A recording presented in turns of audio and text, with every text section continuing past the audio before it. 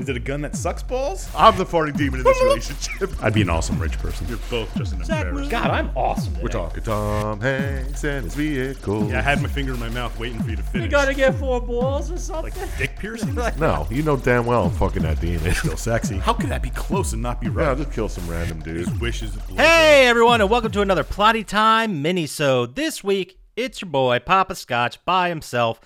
And since I have this rare opportunity to be by myself, I wanted to talk about basically a little series I'm thinking about starting here. We're going to see how this one goes, but I want to talk about my console history, or I guess my video game history.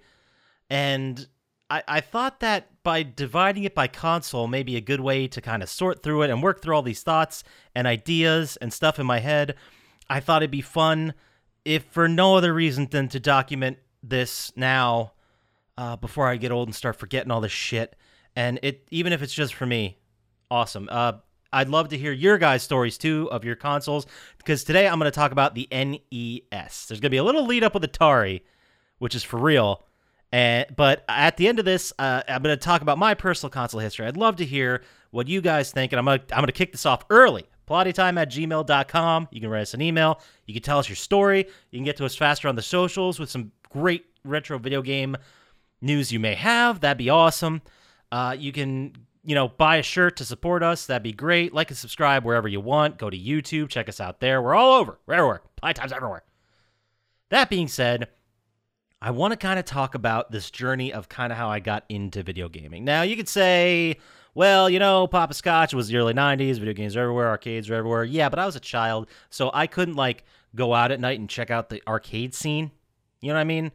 I was at the start of the 90s, and I'm dating myself now. I was 7 years old. So, at the start of the 90s, I was just a little kid. I'm dating myself a little bit, but yeah, I couldn't just go out and do whatever I wanted, but I remember fondly some arcade experiences. Usually my parents would just leave me there because they'd give me money, and not like a lot of money. They'd give me like $5 at the time.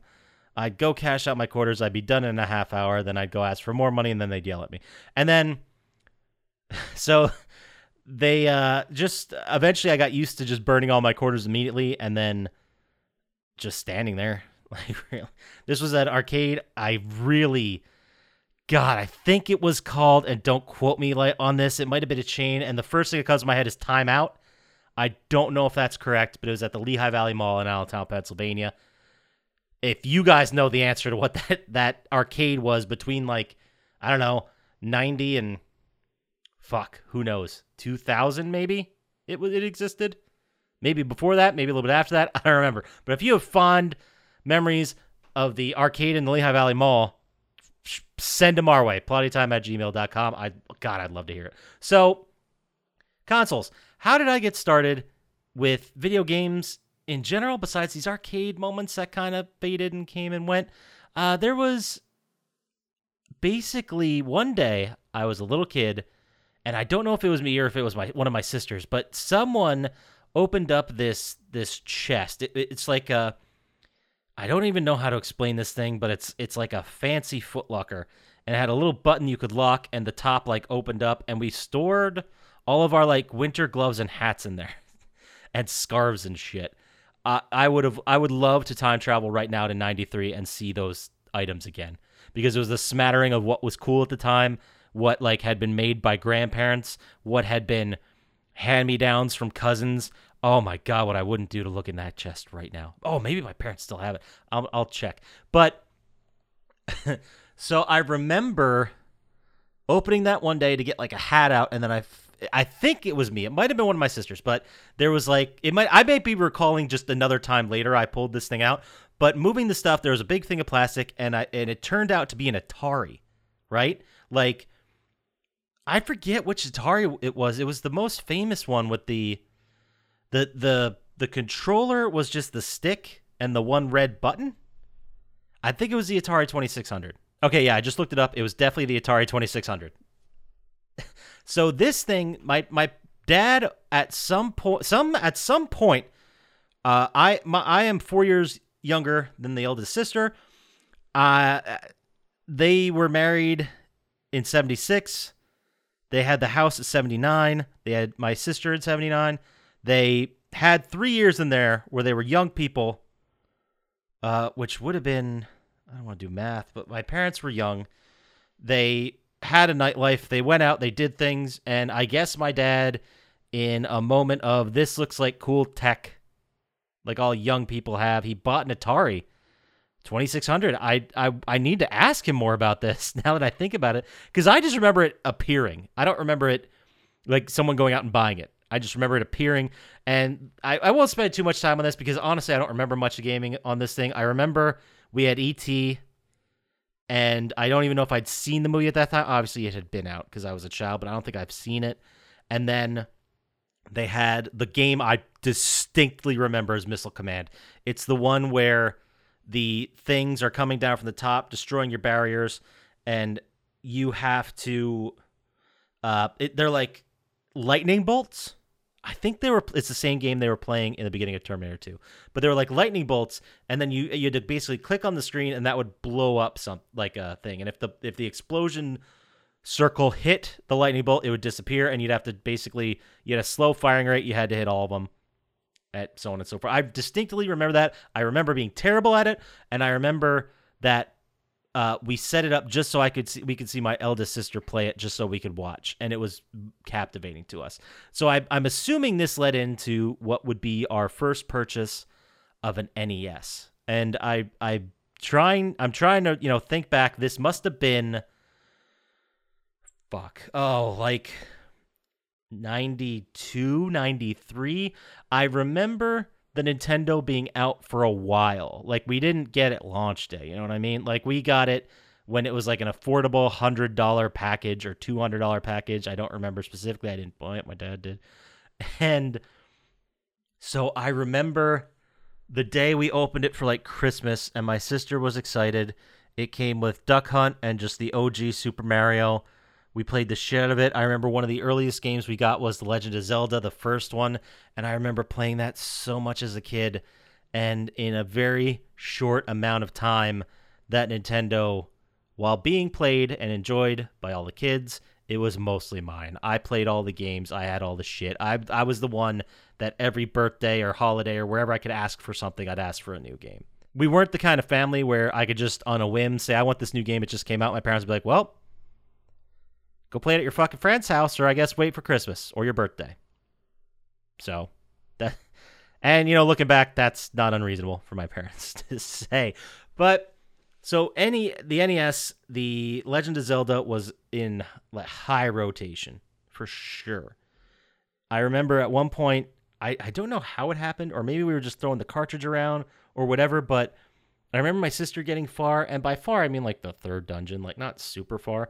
But it felt like forever in my mind. And she like got to a point where she saved and she had like 6 hearts or whatever. And then the game just reset and she lost the save. And I felt like it was my fault. I felt so terrible. And then me and my dad sat there for like 3 hours trying to get her back. And we got her like 3/4 of the way, and she was so disappointed. But that was a real fun memory with my dad about playing Legend of Zelda as a little kid. I remember hitting all the highlights. Super Mario 2 we skipped, but I remember renting it and playing. I remember a lot of NES games, and I remember playing a lot because we would go down to the video store and rent a couple games. We were the family just like everybody else. You go down Thursday evening, pick out a movie for the family. Maybe if I'm lucky, I got a game too for a couple bucks. My parents very quickly realized, this is before, kids had screens. So my parents realized that if they rented me games or got me the games for my birthday or whatever, I would never ask them to like drive me to the arcade. I would never ask them to play with me. I'd never ask them to buy me more toys. Like, this was it pretty much. So they did. And it was a great way, I guess, for me to get out of their hair. I don't know what else the reasoning would have been. So I remember playing a lot of rented games, and I remember not liking a bunch. I remember loving a bunch. This is where we first played A Boy and His Blob, and I love the concept of throwing like flavored jelly beans, and then the blob could have its own function. Like, I remember giving it root beer, and it turned into a ladder. That was one of the ones I definitely remember. I also remember renting Super Mario 2, but it was so different from Super Mario 1 that I didn't love it as much. I do have a friend, Tam, friend of the pod who played the shit out of that, who loves that game to this day and will defend it till his dying breath. I didn't like it as much, but definitely when 3 came out, when the movie The Wizard came out, and I remember that moment when The Wizard, the movie with Fred Savage, came out. They had the big reveal at the end of the movie was Super Mario 3, and they showed gameplay from Super Mario 3, and this was like early hype machine stuff. This was, when you're shooting a movie, it might be a year before it's done and out in the public. So they had to like coordinate and have part of the game done at least the first level, so on and so forth. So it was very impressive from a timeline perspective. But I remember the movie coming out, getting everyone hyped for Super Mario 3. And then I remember everyone playing the shit out of Super Mario 3 so much. I played the shit out of it. Everybody did. Everybody did. Although I don't remember beating it legitimately. I remember beating it on a snow day with Game Genie.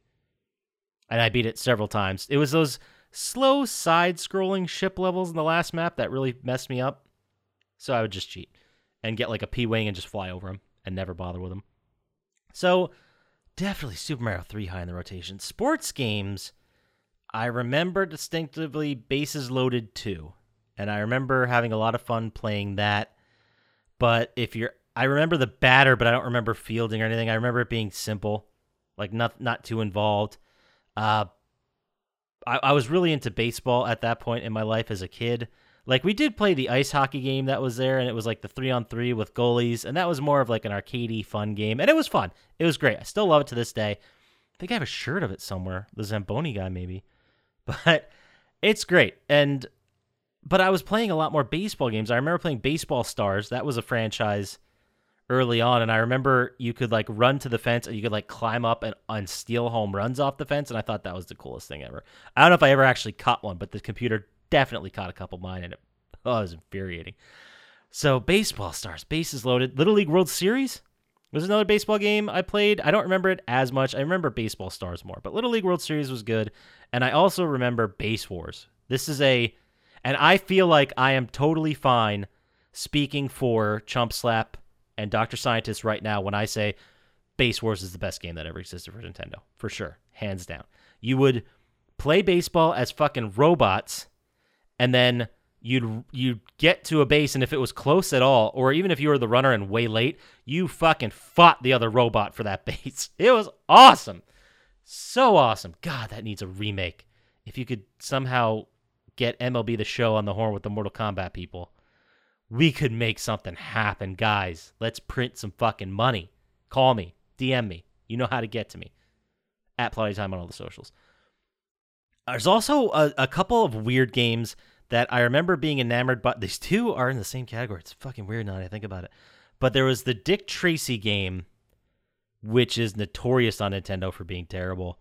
And there is the RoboCop game, which is also not really fondly remembered. I remember the Dick Tracy game being fucking hard, and I remember the RoboCop game I beat. I played it so much that I could get the oh god, what do they call the gun? It's not the BFG. Is it the BFG? It is the BFG. And it's like a one-shot kill on any boss, and I remember finding like 4 of them, saving them for the last boss fight, and it was so simple, and I killed him in like 2 seconds. It was I enjoyed the game. I still enjoy it to this day. I recognize it's not much. It's like a side scroller where you're RoboCop, so you can't jump. You can't jump to new areas. You're just walking across the screen or kind of climbing ladders like a Ghosts and Goblins style. But I remember not a lot of people really getting down with that game. I fucking loved it. What can I say? It was before I even saw the movie, I don't think. I just saw like the image of RoboCop, and I'm like, yes, action movies for me. Man, what other games? There was the Turtle games, Turtle 2 Arcade, which was a very big departure from the original Turtles game, the TMNT, which we did talk about in a previous episode. You can go watch that. It's one of our very special episodes about Nintendo games. And I remember, I won't go over too much detail. You can go back and listen to it. And I remember it being extremely difficult because you had the 4 turtles, you had the underwater bomb defusal level, and then you had so much more to the game after the underwater bomb defusal level. And I remember the first time I beat the underwater bomb defusal level where I had like 1 health bar of 1 turtle, and I was going nuts excited about this thing. And then I got back to the game. They're like, oh, you didn't beat the game. This was like level 2. You have so much more game to go. And you have like no turtles. Good luck. And I died immediately. I got ran over by one of those fucking vans that drove around, which you couldn't even combat. Like it was a one-hit kill, which is kind of bullshit, but whatever. So, man, so many great Nintendo games. Oh, what else we got here? A lot of Super Mario 3. The Super Mario 3 and Zelda were the real big ones I played. A lot of times, like I mentioned, when I get games, they were either on my birthday or Christmas. And like nowadays, I have money. I'm an adult working a real job. And if I want a game, I can just buy it. But it wasn't like that back then. It was, you get a game, and that's your game for the next 6 months. Hope you don't screw up that decision. And, you play that game and you get good at it. That's why I got good at RoboCop, because I was like, oh, fuck, this game whatever. And I played the shit out of it. So, I mean, there was the other staples. There was Tetris, which we had, and that was kind of more my sister's thing. I liked it, but I got tired of it pretty quickly. And I think Tetris is like the perfect nostalgia game. Like you jump in, you play it for like a half hour, you're like, yeah, it was fucking dope. And then you stop playing. That's how I felt about Dr. Mario 2. I thought Dr. Mario was a fucking great game. We had that growing up. It was kind of like Tetris, that exact style, but you had these little blobs that were like germs, and they were either red, blue, or green, right? No, red, blue, or yellow. And then you would have to put 4 pills of the same color on top of it, or 4 pill halves, I guess, and you could stack them.